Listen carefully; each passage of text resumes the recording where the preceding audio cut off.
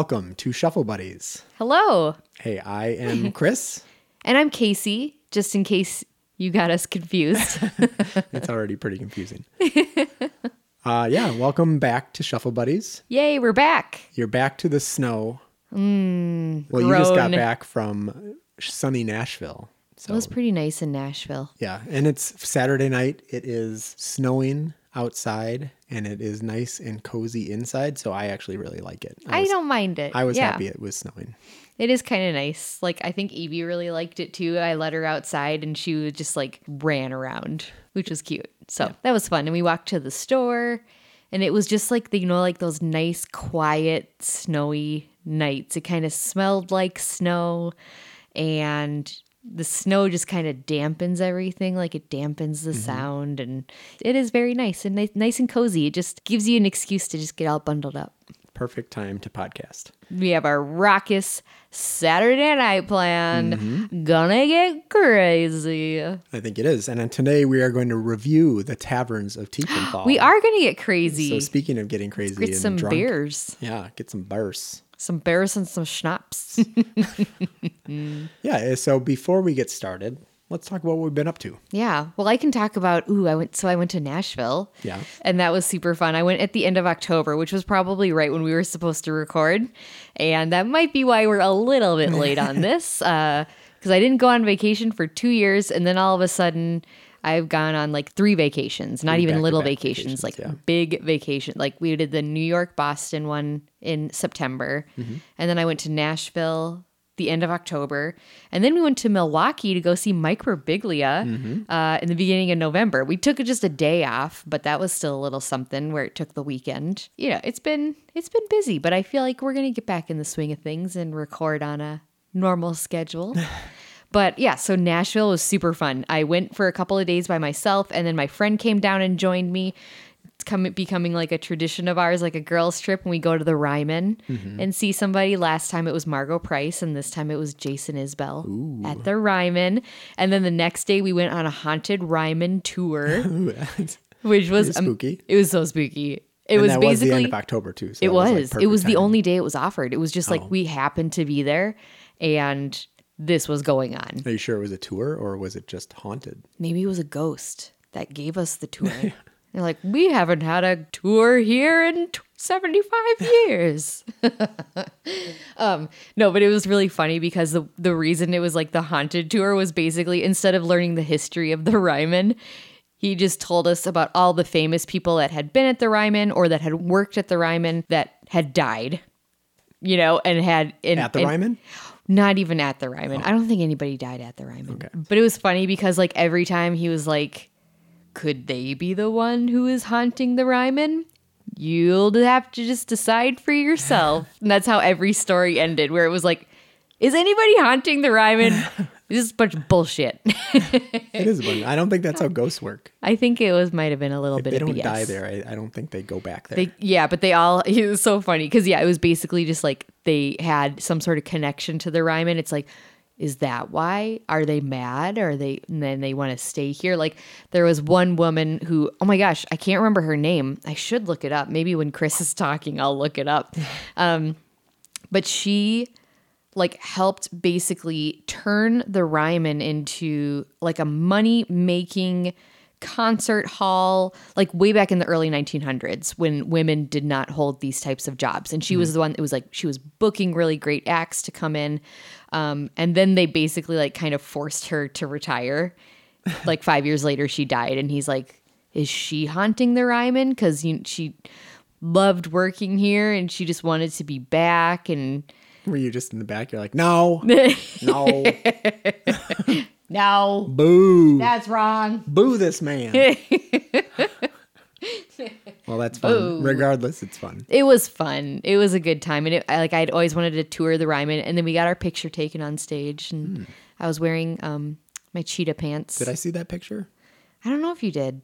It's downstairs. So that was a little bit about what I did in Nashville. Ooh, and I went to a couple cool places. I went to the Dive Motel. I stayed there for a couple of days. It's just like an old motel that they made kind of cool. Yeah. Which was fun. It has a pool. Seems like it'd be super fun in the summer.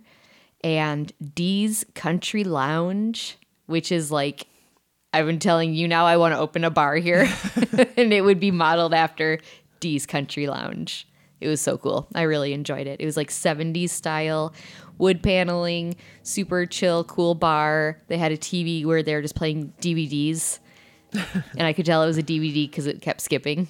And it was Edward Scissorhands. But yeah, it was just really fantastic. I really enjoyed it. Happy to be back, though. That was a lot of vacationing all at once.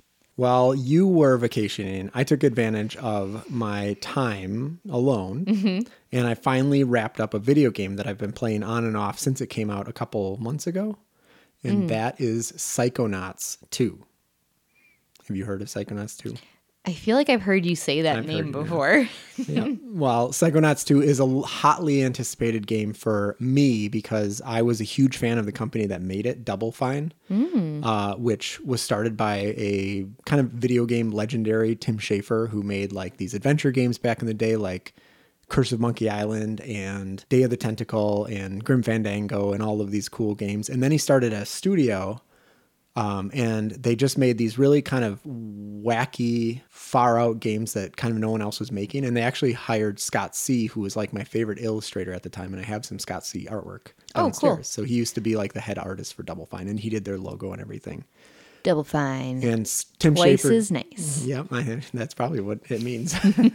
But Tim Schafer is just like a really cool guy. He's really funny. He's a really funny writer. And he just seems like he must be really cool. And he hangs around Jack Black.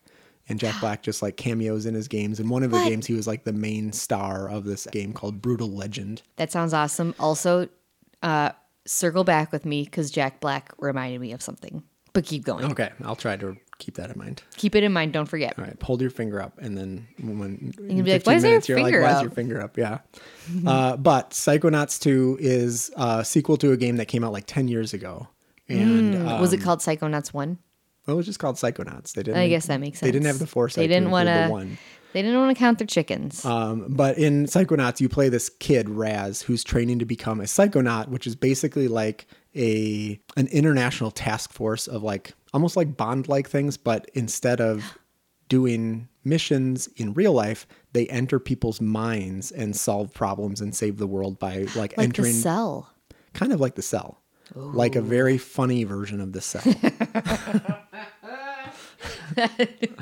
I would watch that movie.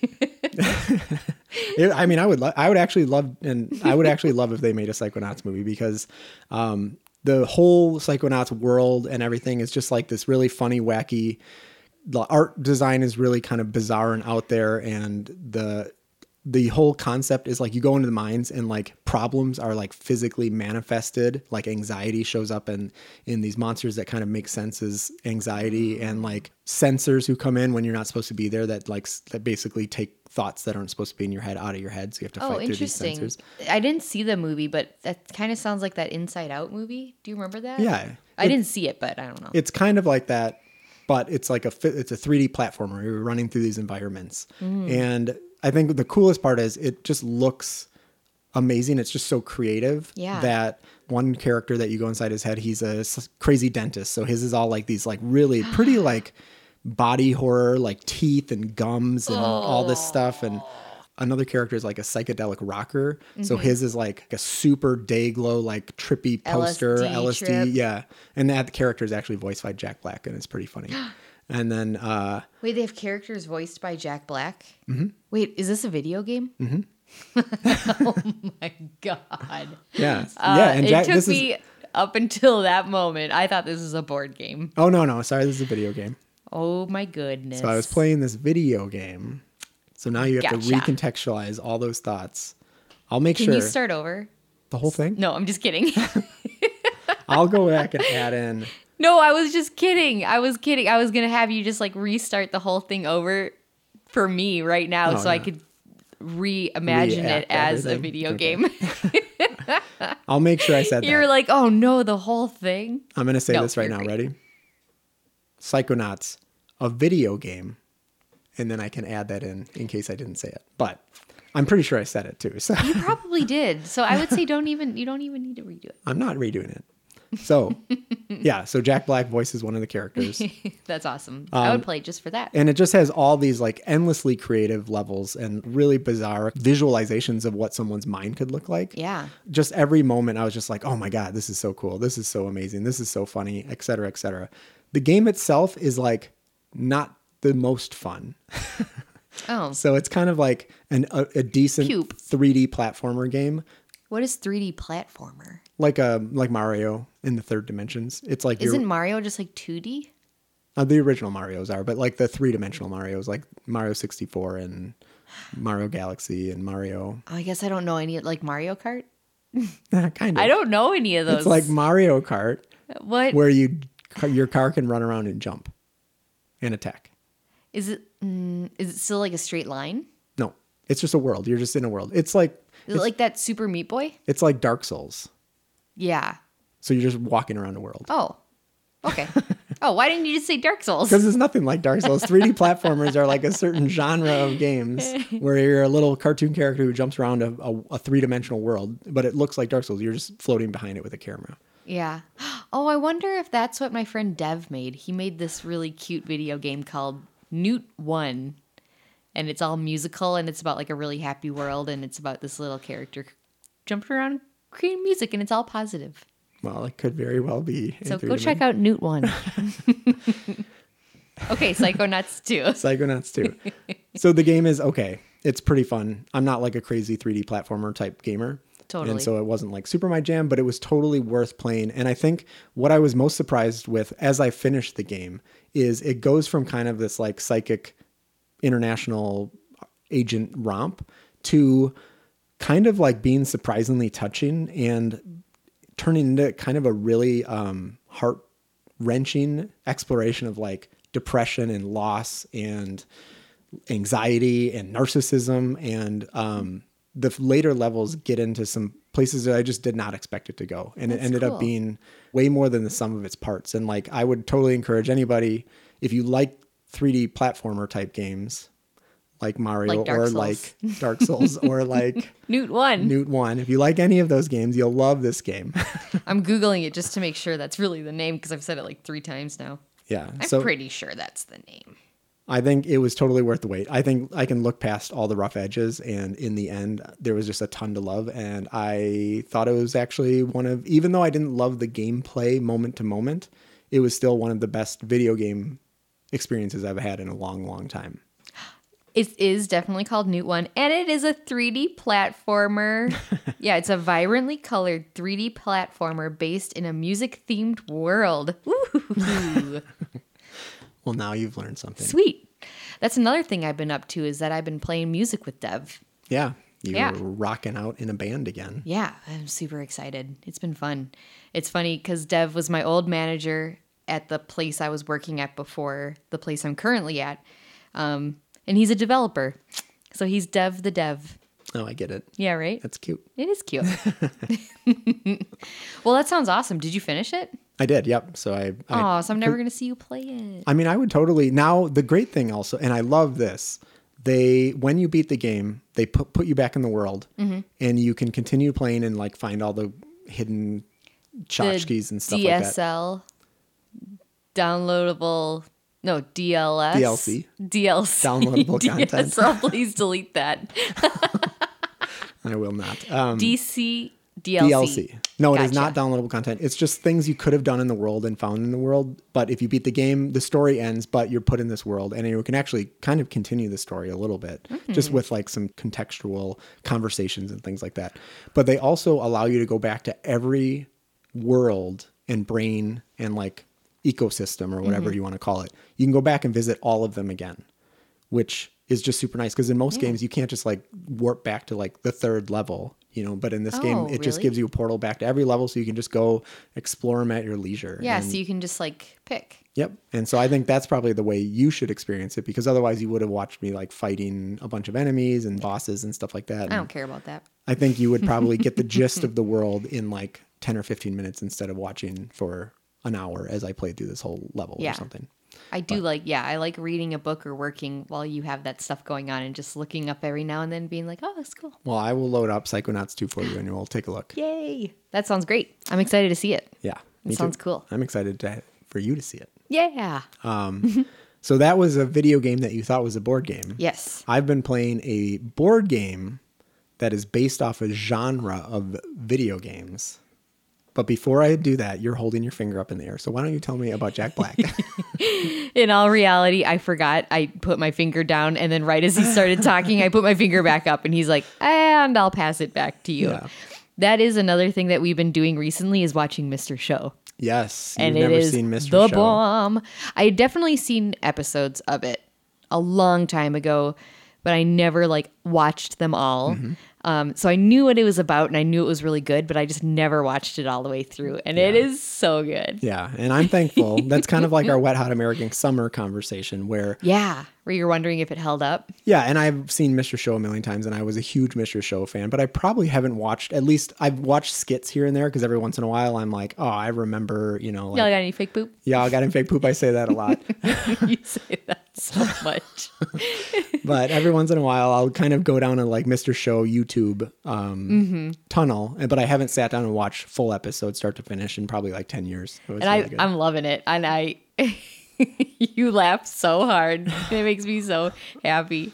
I love it. But I also am laughing very hard. Yeah. And you mentioned that because Jack Black was a Yes. reoccurring. He wasn't like one of the main cast characters, but he obviously was present during the whole thing. So And he I shows wonder- up often. Yeah, and I should just look it up, but I wonder if he was a writer and just would be, like in skits, or if he's just like a buddy and they're like, hey, are you in town? You want to come and be in our show today?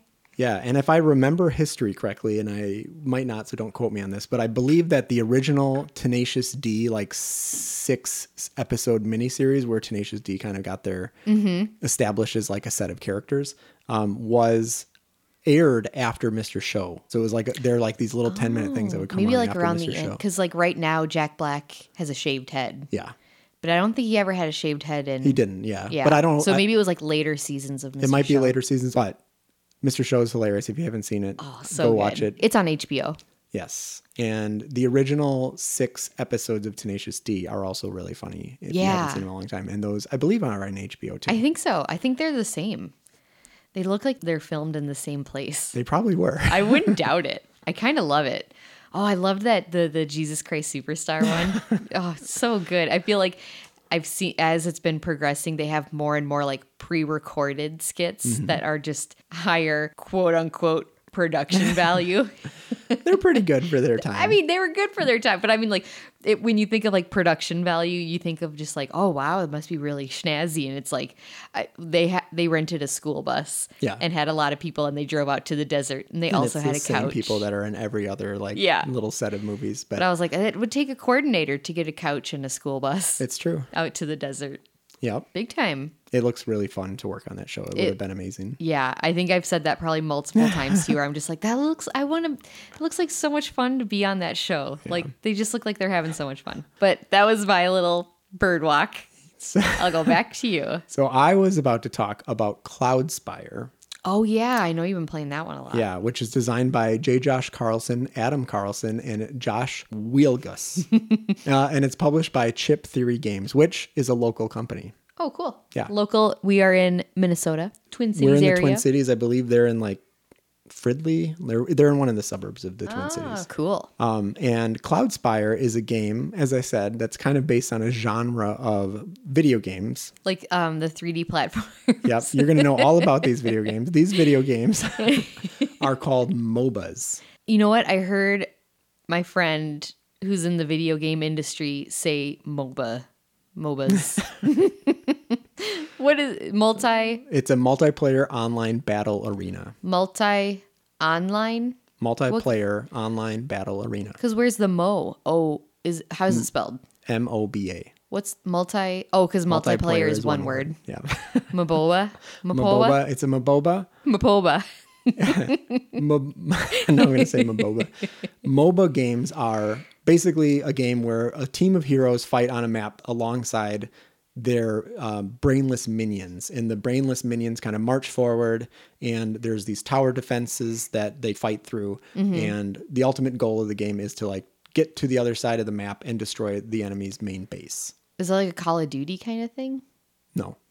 Okay. The main MOBA games are League of Legends, Oh, okay. Dota 2 or Defense of the Ancients 2. There's Heroes of the Storm is the Blizzard one. HOTS. Dota. They all have good LOL, Dota, HOTS. Lol. Oh my gosh, y'all. And you might have also heard of it because our friend who we played games with the other week works at Riot, who makes League of Legends. Oh, Might have also, been talking about it that day. Yeah, because she was talking about that, but also we went out with our friends for brunch, and you and her were talking about Dota. Was that an acronym? Dota? Dota. It's an acronym. Defense of the Ancients. Oh. Although I believe now it's just Dota. Like I don't think they kept it. I think there's a very interesting history behind Dota, but I won't get into it now. We'll do that on our next off. podcast. I'm already way off. Yeah. Sorry, I keep way off on a tangent. That's fine. It's Casey re-education. I'm just glad you're interested learning enough all to about ask video questions. games. I'm glad you have everything written down so you can go back to where you were talking. So it's based on this type of video game. And in Cloudspire, you have hero units and you have brainless minions. And the game is played over waves. And each wave, you send all your minions out. They march forward and brainlessly fight until they're dead. Once they're all dead, you just pause your heroes on the map. You get to basically upgrade your base, recruit new minions, and then redeploy them. And you just do that over the course of 4 or 5 waves. And if you can get to your enemy's base and destroy it, you win. And if you don't do that, whoever has upgraded their base the best wins. So basically, if your base doesn't get destroyed, whoever has the coolest base wins. Ooh, who judges coolness? It's just how many upgrades you've upgraded. So Oh, it basically totally. just tracks the amount of damage you took plus the number of upgrades, and whoever has a better number wins. Because I can just imagine, like, when it's like little kids, you know, like making up the rules as they go. And it's like, well, my base has a unicorn. My base has an elevator that you pull on a rope and it brings it to the top. That's just an elevator. Well, it's like That's like a dumbwaiter. Yeah, a dumbwaiter. That's what it is. That's pretty cool for kids. Well, my place has 2 dumbwaiters. My mom's work had a dumbwaiter. And I totally wrote it. Did you really? I did. And I think I was probably like 22. Oh my God, Chris. And it worked and I didn't die. How did you fit in there? It was big enough to, I just Really? crunched over. Yeah. I guess I always think of dumbwaiters as just like moving food around. It was for packages. It was from the mailroom. Oh, okay. We talked about putting a dumbwaiter in this house so we could put our food from the kitchen upstairs and lower it down to the family room downstairs so we wouldn't have to walk down the stairs On the with treacherous food stairs. to Yeah. go watch TV. Oh, boy. Good times. Well, that sounds like a fun game. Yeah, and I don't even want to talk about it that much because the point that I was going to make about Cloudspire is it does an amazing job of replicating a MOBA game. The way your heroes move around independently, the way that your minions march forward, you upgrade, you level up, you gain experience, and you spend that experience. It basically captures like every aspect of those games in board game form. And the weird thing is, I don't really like those games. I've played LOL. I've played Dota, and I played HOTS. And I stuck to HOTS the longest, but maybe a month or 2. And then I was like, whatever, I don't care. Yeah.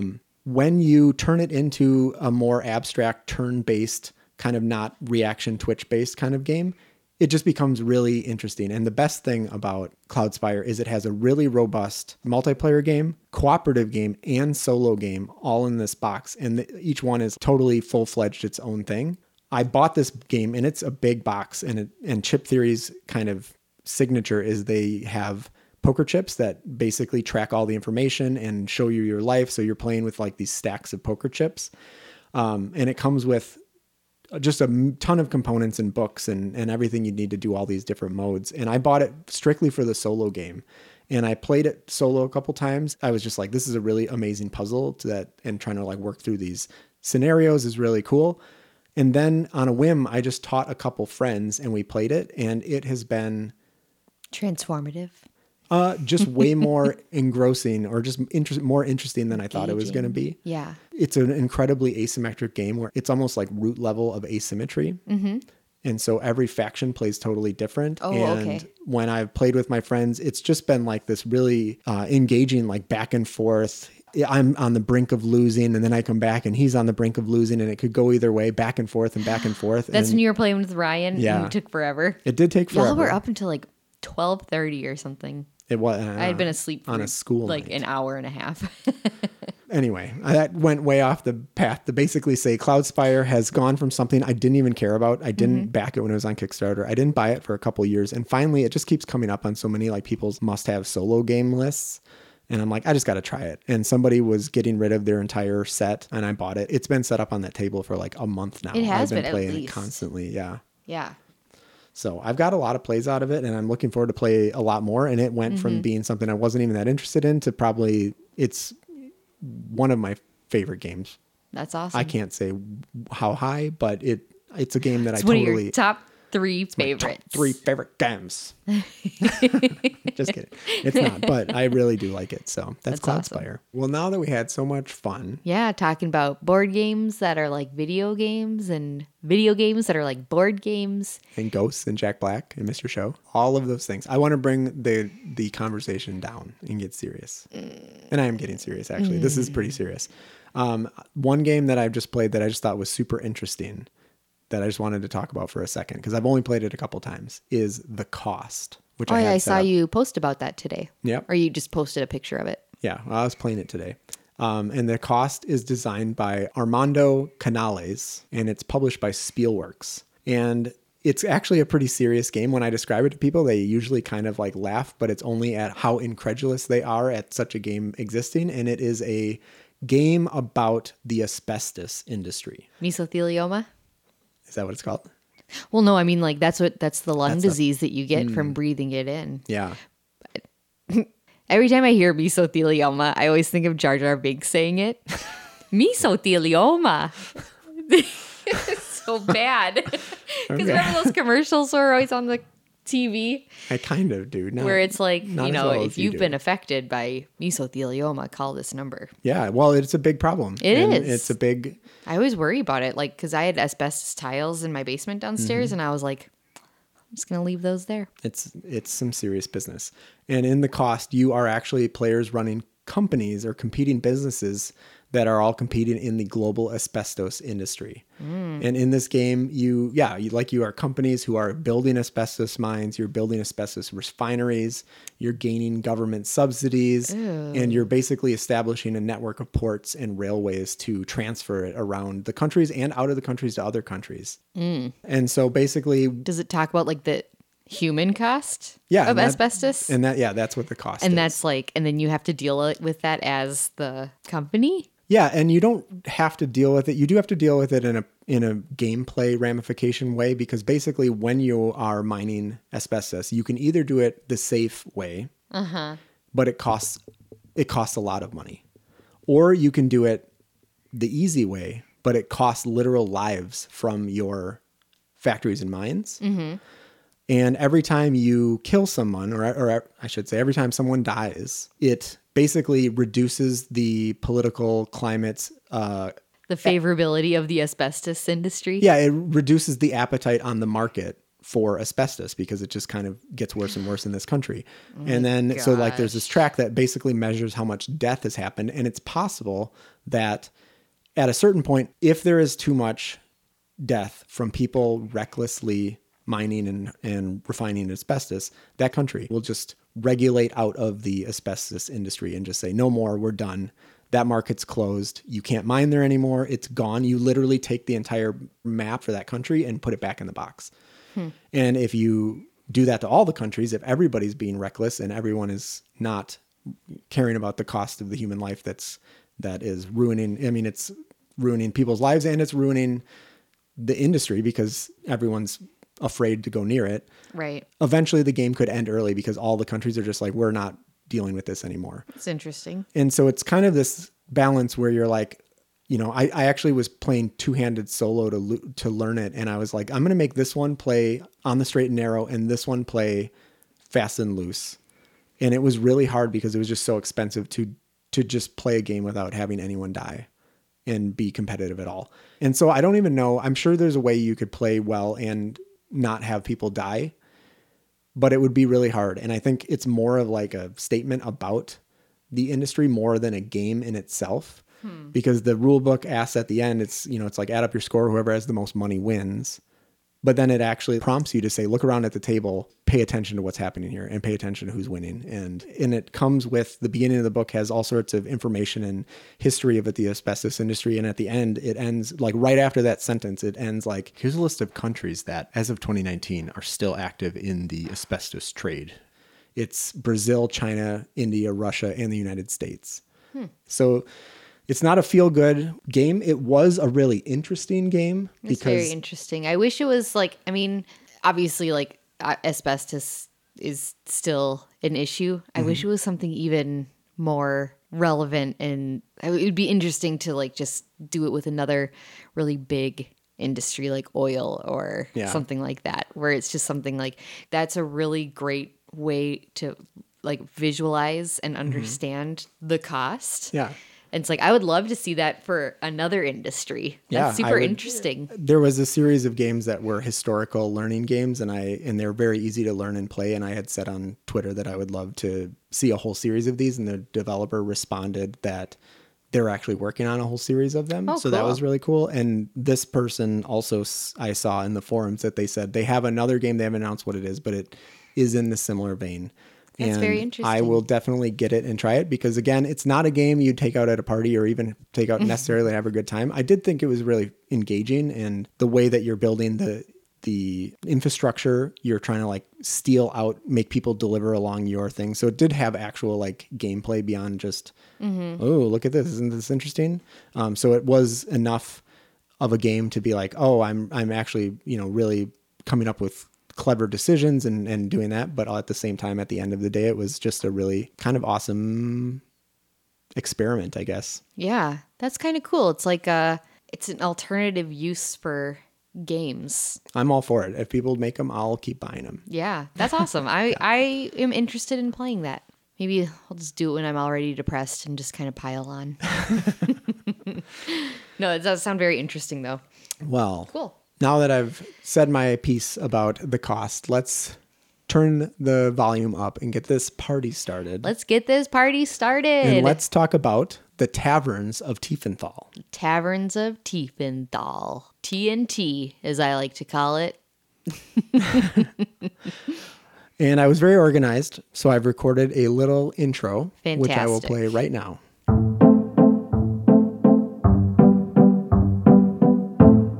The Taverns of Tiefenthal is designed by Wolfgang Warsch, with art by Dennis Lohausen, and it's published by North Star Games in America.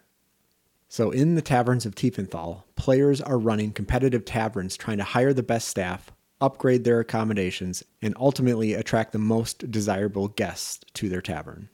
Players all start each game with their own tavern player board, a set of dice, a coaster, as well as a small starting deck of cards that contains a few employees and some low-level guests. Each round, players reveal cards from their deck one at a time and place them into their tavern. Any employees drawn are placed in their post for the evening, and each guest drawn gets seated at one of the very few tables in the tavern. Players continue to draw as many cards as they needed until all of their tables are filled. At this point, they just stop drawing. Once everyone's tables are full, all players roll a set of 4 dice and place them on their coaster. Then players draft 1 die at a time and pass their coasters clockwise. They continue doing this until everyone has drafted 4 dice each. Then everyone simultaneously places their dice onto various action spots within their tavern. Some of the stronger spots you can place dice require specific values to activate, and the weaker spots usually allow a dice of any value. There's a lot of possible spots to activate, but a player's actions are obviously limited by the dice they manage to draft that round. These action spaces do a variety of things, but a majority of the spaces generate one of the 2 currencies in Taverns of Tiefenthal, beer and money.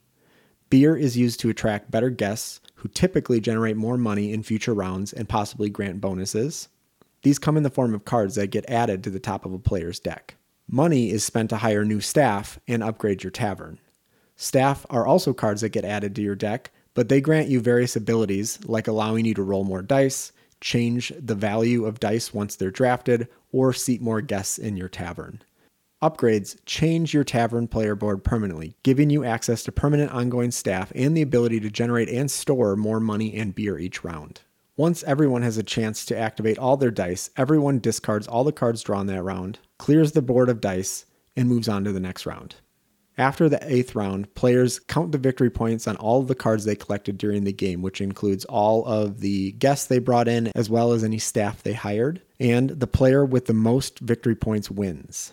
In addition, Taverns of Tiefenthal comes standard with several modular additions that you can roll into the main game, which allow you to do additional things like hire performers, gain reputation for your tavern, and manage a guest book, as well as allowing players to start with slightly asymmetric taverns. These don't really change the structure of the game, they just add variety and depth. And that's basically how you run your tavern in Taverns of Tiefenthal.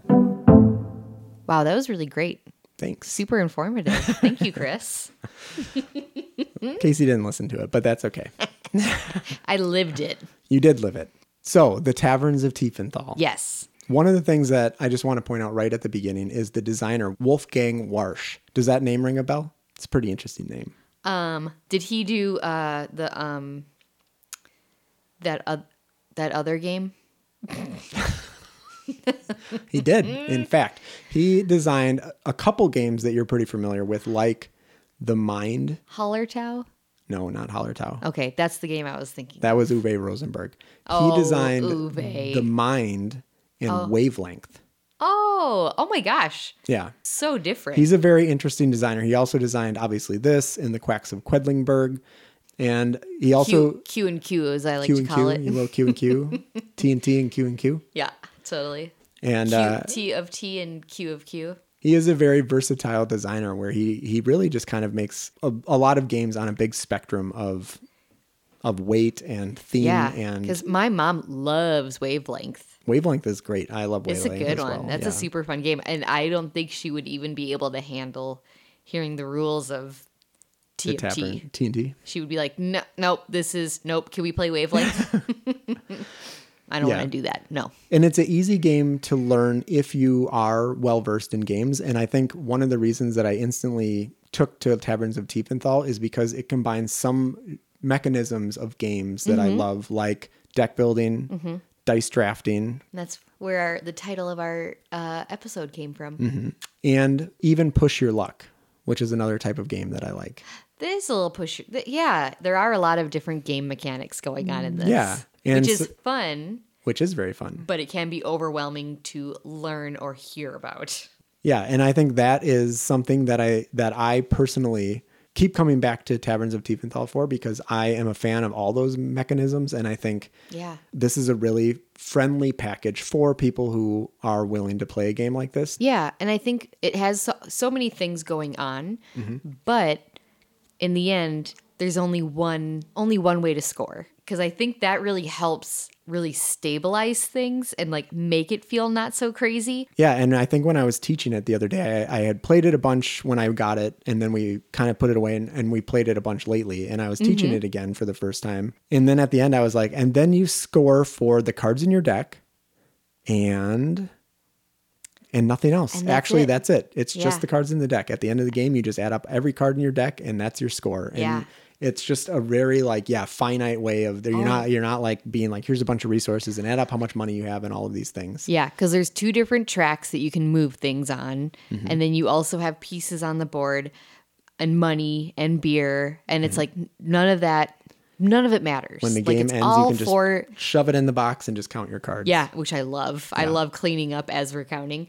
But every piece that's moving around the game, it's all just for the gameplay. None of it gets scored, except in the expansion, there are those schnapps, which I think that's I true. forgot to count last time, so I would have beaten you even by more. That is true. The schnapps are worth 1 point each. Yeah, I and did forget those that. are the only things that are scored outside the cards, I believe. Mm-hmm. Interesting. I didn't even realize that until you said it. Yeah. That's why we keep forgetting to score it, I guess. Yeah, because if you don't remember it, it's not going to happen. Yeah. I won't be the one that's like, But in addition to these mechanisms that I personally really like, I think the theme is really charming as well. it is. Even though I'm not like a bar person or whatever, but This looks like a fun bar. It does look like a fun bar. Ooh, it kind of reminds me of when we went to Milwaukee and we stopped at that random Christmas market at like the Schoppenhof or whatever. Oh yeah, it was like a German. It was like the German version of a VFW. Yeah, it was totally like a community hall kind of. It was super cool. Yeah. I kind of loved it, and it was very German. It was very folksy. Yeah. and there were like women that were working there, and they had like their I don't remember what, like their traditional garb. Yeah, a traditional German garb, walking around, probably passing out some schnapps. Probably. Some schnapps and some schnuff. But your quaint little bar yeah. in the Taverns of Tiefenthal starts out as kind of a slightly slow podunk little sleepy tavern. And by the end of the game, you've like hired new staff. You've kicked out the sleeping dog in the corner. You've hired entertainers who are blowing fire and dancing and juggling. Yeah. And you just feel like you've really like grown this establishment, and your you have multiple regulars come in. dishwashers. There's people you have beer deliveries all the time. And you have fancy regular customers who come in, and you're like yes, there's that guy. They're nobles. Nobles? What's the difference between royals and nobles? They're just called nobles. But yeah, you have your nobles come in. The theme really helps as well in terms of just teaching the game. Like people come in and they'll pay you money, and you need to get beer to bring in more people. And right. And then you pay for people that work in the bar that help you gain more beer, that help you bring in more customers. And then you get more money from the customers that help you buy more people to help you run your restaurant or your bar. So yeah, just basically what you just said, but just more and repeated. Yeah, but the theme really helps, and it does feel like you're just making this like. It is very cool. Just makes sense. The way the board is constructed and the components they're very fun. They have a big, I wouldn't say wow factor, but they have a play factor to them where they're like a puzzle. And as you upgrade, you actually like remove a puzzle piece. So as you upgrade your dishwasher, you take off the puzzle piece at the dishwasher and flip it over to its other side. And on the other side, there's different art and, a new ability on it. And so you're literally like building your tavern as you upgrade, which makes it really fun and really pretty self-explanatory, where you're like, how do I upgrade this? And you literally just take it and flip it over, and that's all you have to do. Yep. And I like how you track beer and money, where there's no coins. Yep. You're not holding on to anything. Yeah. So I thought I like that. But it is surprising when you play the game for the first time and you're like, you just generated 18 beer, and you're like, oh, do I take all my beer?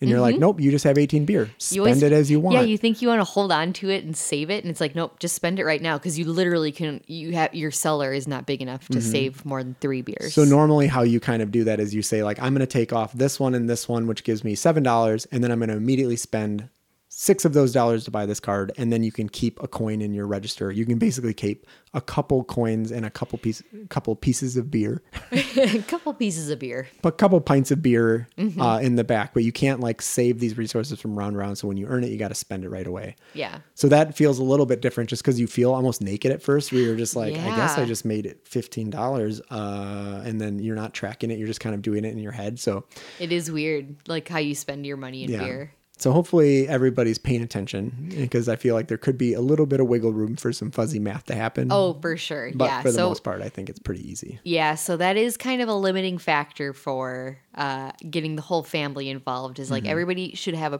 pretty good hold. We'll need to have a solid hold on basic mathematics. Yeah, and it's definitely addition and subtraction. I have a pretty basic hold on mathematics. Arithmetic. It is like a family friendly game, but it's not a novice family friendly game. I think you could definitely play this. Like I could play this with my nieces and nephews, the older ones specifically. Yeah, I would. Yeah, for sure they could play it, but it's not something that I could just teach to anybody. It is. It's kind of like not a gateway game, but a step beyond that. Yeah, because I think the scoring, the simplicity of the scoring makes a really big difference. And that it does have multiple different game mechanics, but they're all pretty basic. They're like in basic elements, like the cards that you draft, or the deck that you're building, all the cards are images. Yep. For the most part, they have like numbers on them. And then your dice, that one's pretty easy, just kind of picking up dice. It is pretty, yeah, all the mechanics are pretty straightforward. I think if somebody's running the show, Yeah. pretty much anybody can play it. You just say, all right, That is everyone draw true. your cards. Yeah. Everyone grab your dice, place your dice. And only one person activates at a time. So you can kind of, during the really brainless parts, you can just say, okay, everyone do this simultaneously. And then when it's time to do actual actions, you slow it down and you're like, okay, let's see what you're doing. And then you do it. And usually it's perfectly good, but you can kind of nudge them along in case a rule is misunderstood or anything like that. And speaking to that simple core of Taverns of Tiefenthal, you can play Taverns of Tiefenthal the vanilla way, which is without any of the modules added in. Yeah, and the modules we've been playing with were the signatures and the schnapps. We right? played with everything. So we did the entertainers, the reputation track, the guest books, and the variable starting setups. Oh my gosh, I didn't realize all of those were expansions. They're expansion modules. Yeah, they kind of call them Modules. modules, but they're basically like expansions that are included with the box. That's the word I was looking for, modules. Okay. You can play without any of that stuff. And it That becomes would really pare it back. It would. And I think if I was going to teach it to maybe even to my family, or I was going to teach it to like your mom, as you were saying, I wouldn't include any of the modules. That's a really good point. Maybe my mom would be interested in it if all of those modules were pared back. That's super interesting because, yeah, if you get rid of that reputation track, because that's just another thing you have to keep your eye on. No schnapps. No entertainers. No entertainers, because that's an extra thing to think about. No signatures from like the guest book. Yep. That really does pare it down. I'm trying to think if I've ever taught it to you like that. I don't know if we've ever played it like that. I feel like we might have played it with a couple of maybe not all of the modules, but maybe the first time we played it with just a couple. We played it a while ago. Yeah, and I think the reason that we haven't played it like that is because I have played it like that, and I think it's okay. Yeah. There is a lot of luck in this game where you are kind of pulling these cards out one after another. Yep. And then you are rolling the dice and drafting, and you might just not get what you need. And there's only 8 rounds in the game, and it's likely, in the base game especially, that you could just have a round where you're just like, well, that was worthless. You have you just have 3 old men. Yeah, if 3 old people show up in your bar and you're just like, oh my God. And there's a little bit of mitigation. Which is funny because that's like real life. Yeah, there are nights like that, I'm sure. And there's a little bit of mitigation where you get basically 3 redraws if you want to use that. So I think I would totally play Taverns of Tiefenthal with new players who were not into games without any of the modules. But I would never play Taverns of Tiefenthal with my normal group of friends without all the modules, actually. Yeah. I think the modules add all of the interests that I think really become interesting about that game. I think if you strip those out, it would be a little bit too basic for me. Yep. Like I would totally play it. There's a lot of games that I have that I would play with a family and I'm like, this is fun. And I know it's a great experience for a family. I'm not personally getting like everything that I would love to get out of it, but I understand like But you're getting the family. But I'm the getting family the time family. out Yeah, of it. I'm getting the family and the social time out of it. And so I would totally play taverns like that. But I think the way that I like taverns and the way I personally would recommend taverns on a long-term basis is with all the expansions, because that adds just so many more things to mitigate. And when you are having a good turn in Taverns of Tiefenthal, you are it's just such like a making good it, turn. you're like moving around the reputation so track, good. and that gives you another signature for your book. And then that gives you a little bit of beer that can buy you the next guest. And then you're kind of like really, there's a phenomenon. Engine. It You is got your engine It is kind purring. of an engine. It's like a one-time engine though, because it might not fire every Oh, time. for sure. Yep. But there is a phenomenon in Taverns of Tiefenthal where you will play the first 2 or 3 rounds and be like, I'm doing nothing in this game. Yeah, even if you've played it multiple times, well, maybe this is a game where I just won't score that well. Yeah. Like I won't score that high because it's just like this. I am just getting a whole lot of nothing. Getting $3 and like 4 beers. Yeah. But once you get some of those employees in and you upgrade a couple of your upgrades on your shop, your turns just get like exponentially better. Yeah, by the end, I had like, oh my gosh, there was one turn where I had like 6 tables out. I had 3 barmaids that got me the dice. Oh my I had God. 2 dishwashers. I had 2 bar backs. I had 2 beer deliveries. It was like, was that your final turn? It was like I think it was my final turn. I think it was. And I I had like redrawn because I Yeah. had one person, like one one of those draws left, and I redrew, and You had like a pretty coming. crappy one, and you were just like, I'm gonna redraw, and then you redrew, and I had a not great final turn. It was fine. It was a mediocre night. It was probably like a real Thursday mediocre. night. And then I had like this tableau in front of me, and I look up at Casey, and she's like in a command console where her tableau had expanded out to be like 3 feet wide. It was massive. And I was just like, we don't even need to play anymore. Like you did beat me. I guess you didn't beat me by that much. It really, like at the end, it wasn't that much. I think I beat you by 20 points, which is 2 royals. Yeah. Nobles.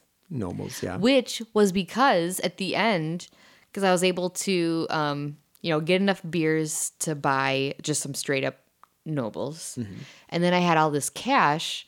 And I was like, well, what the heck am I going to do with this cash? Because I'm like, I don't want to buy employees because the game is over. And they're worth like a point or two. Yeah. And then I was like, oh, I have all this cash and I have tiles that I haven't upgraded yet. So then I just started spending money and spending workers to make the price cheaper. So I just started upgrading tiles. Yep. And I gained, I didn't do a whole lot, but I upgraded 2 tiles, which is a lot. Points. Yeah, you get 2 nobles. Every time you upgrade a tile, you get a free noble. A noble. And that was points. Exactly how much I beat you by. Yep. It was like those 2 nobles. It turned out to be pretty close. Yeah. But I did forget to score my schnapps.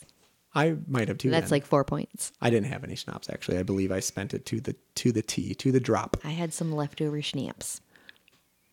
Yeah, and that is a really fun part of that game. And I love... The end is fun. I love the card flip, the card reveal. Yes. And so there's moments in Tavern where there's just excitement, where you're like, this is it. Okay. Oh my gosh, I got another table. I can seat another guest. And then you're like, and there's a lot. And in every game, there's always a couple like, oh my gosh, moments like your final one. And there's a couple total flops there's a couple total flops where you're just like, oh no, this old guy showed up and now I have nothing. And like, hopefully you can, old guy. But I think there was a turn where I revealed and I was like, this sucks. And then I spent my guest to redraw and I redrew again and it even sucked. Worse.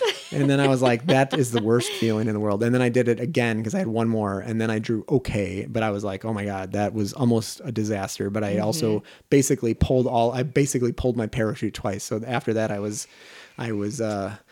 letting Jesus take the wheel.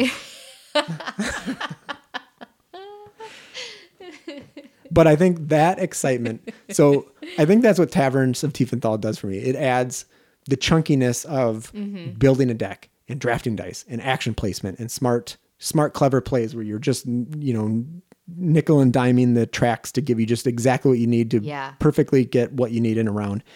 But it also has those luck-based moments where you're just like, oh God, I'm going to flip this card and I know it's going to be that freaking old guy and he's going to be looking at me and I'm going to hate him. Yeah. Yeah. Sorry, I was going to say it still has those moments at the table where everyone's like, oh, shit. Yeah. Where you have those moments you're like, oh, everybody does it. Yeah. We played it 4 players the other day and there was a moment where everyone was just like uproarious and it was just like seating people at tables. But for some reason it gets really exciting because it's great. It's only 8 of them and like you get a good one and that feels so good because you're like, that's like 1/8 of my game. That's amazing now. Yeah. Only 8 rounds. Yeah. Oh yeah. Only 8 rounds. Yeah. Yeah. It's fun. I've forgotten all about it. Because we played it like probably around this time last year. Because it feels kind of like a nice wintry game. You got the tavern, fire in the corner, getting some like kidney and steak pies, and a pint of bitters. But I kind of forgotten about it. And then your friend came to visit and she really wanted to play this game. It was on her list of games to play. And then we've played it maybe just once since then. I can't remember. Maybe once or twice. No, twice. We probably played it a couple of times. Yeah, so we probably played it 3 times in the past week and a half or so. Yeah, but I really enjoyed it. And then you texted me. I was out at a happy hour last night as I was coming home and I went to pick up pizza while I was waiting. And you're like, do you want to play Taverns of Tiefenthal when you get home? And I was like, yes, that sounds awesome. And that we had is a pizza game. And beer and it felt like we were right in the tavern. Yeah, it was really fantastic. I think that this is one of those games where it's like, it takes like an hour to play, but it's just so light. I don't mind playing it. I'm usually not like a a gamer after 9 p.m. But this was one where I'm just like, oh yeah, this one I can do. I can do this one. That's why I play so many games solo, because you're like not a gamer after 9, and I play from like 9 o'clock to midnight in my solo table. That's like when I'm kind of winding down and you're winding up. Well, that's how I wind down. And I wind down by reading books in bed under my heated blanket. Yep. I love it. Well, I think that is a great place to end. I think that pretty much sums it up. It's like a good, warm, comfortable, charming, pleasurable pub of an evening. It's just lovely. I wish we had one of those around here. I feel like we have that kind of center of the old town. Yeah, it would be perfect in there. I There's feel like like this that weird, like old perfect. German town center near us. And it just feels like you're in Europe, like this little medieval village in Europe in the middle of St. Paul. Yeah. It's really weird. And there's like one of those like recycled, upcycle or whatever stores there. It's like antiques and then upcycled stuff. And that was like the hall where people would go. And there's like a giant fireplace, and the ceiling, you can just see the giant logs that were made. It would be amazing if someone took that and turned it back into like more of a town hall. Maybe that'll be my bar. It doesn't feel very country western. That's okay. I could make a German one too. Okay. Ooh, fun. Yeah. I'll make it the Tavern of Tiefenthal. And then we'll have 20 copies of this game that everybody can play. Nobody will be playing it. Well, I mean, that goes back to my point. I think Taverns of Tiefenthal, I love it. I will keep it on my shelf. I'll gladly play it anytime. It's not in my top 20 games or anything like that. I also wouldn't recommend it to people who are just like, what's a game I could bring home to my family? So it's like, so if you're a game lover and you got room in your collection, I would say add it because it's a really good time. So it's kind of a weird spot where I'm just like, I really love it. It's charming, but I also wouldn't recommend it to every person in every occasion. So yeah, that makes sense. I concur with all of that. If you want to try it, come to St. Paul and I'll teach it to you. You can play with me and Casey. I'd totally be up for that. Well, I think that about does it with today's episode. I think so. And we're actually going to end it when we say we're going to end it, except for that one thing that we just talked about. But now we're really going to end it. We're going to end it right now. If you want to find us on Instagram, we are shuffle_buddies_pod. Yep.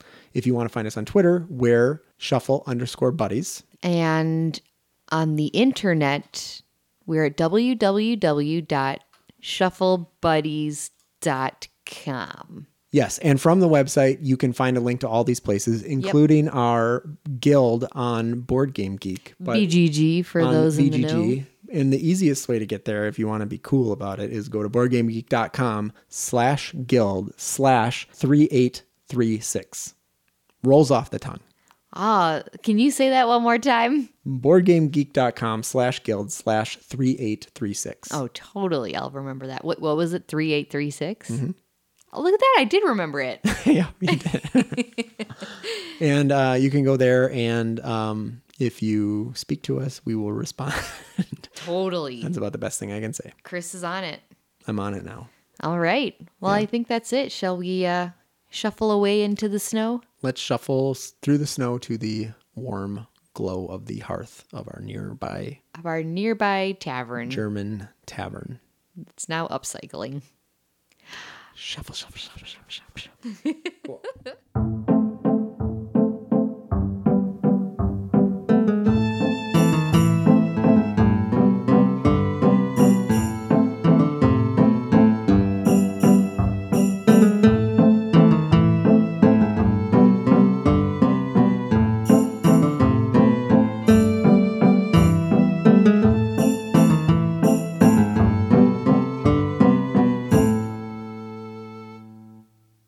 Okay, hold on, because I need to take a picture of Evie. Oh, shoot. Oh, she just got up. She's using her little cheeseburger, stuffed cheeseburger as a pillow. I got my camera ready, and so it I'll try and is get a photo. So cute. Evie, lay back down. Keep this in. Everybody needs to hear how cute Evie is. Maybe I'll post a picture of Evie laying Nothing better than hearing how cute a dog is. She's so cute. Oh my God, so cute.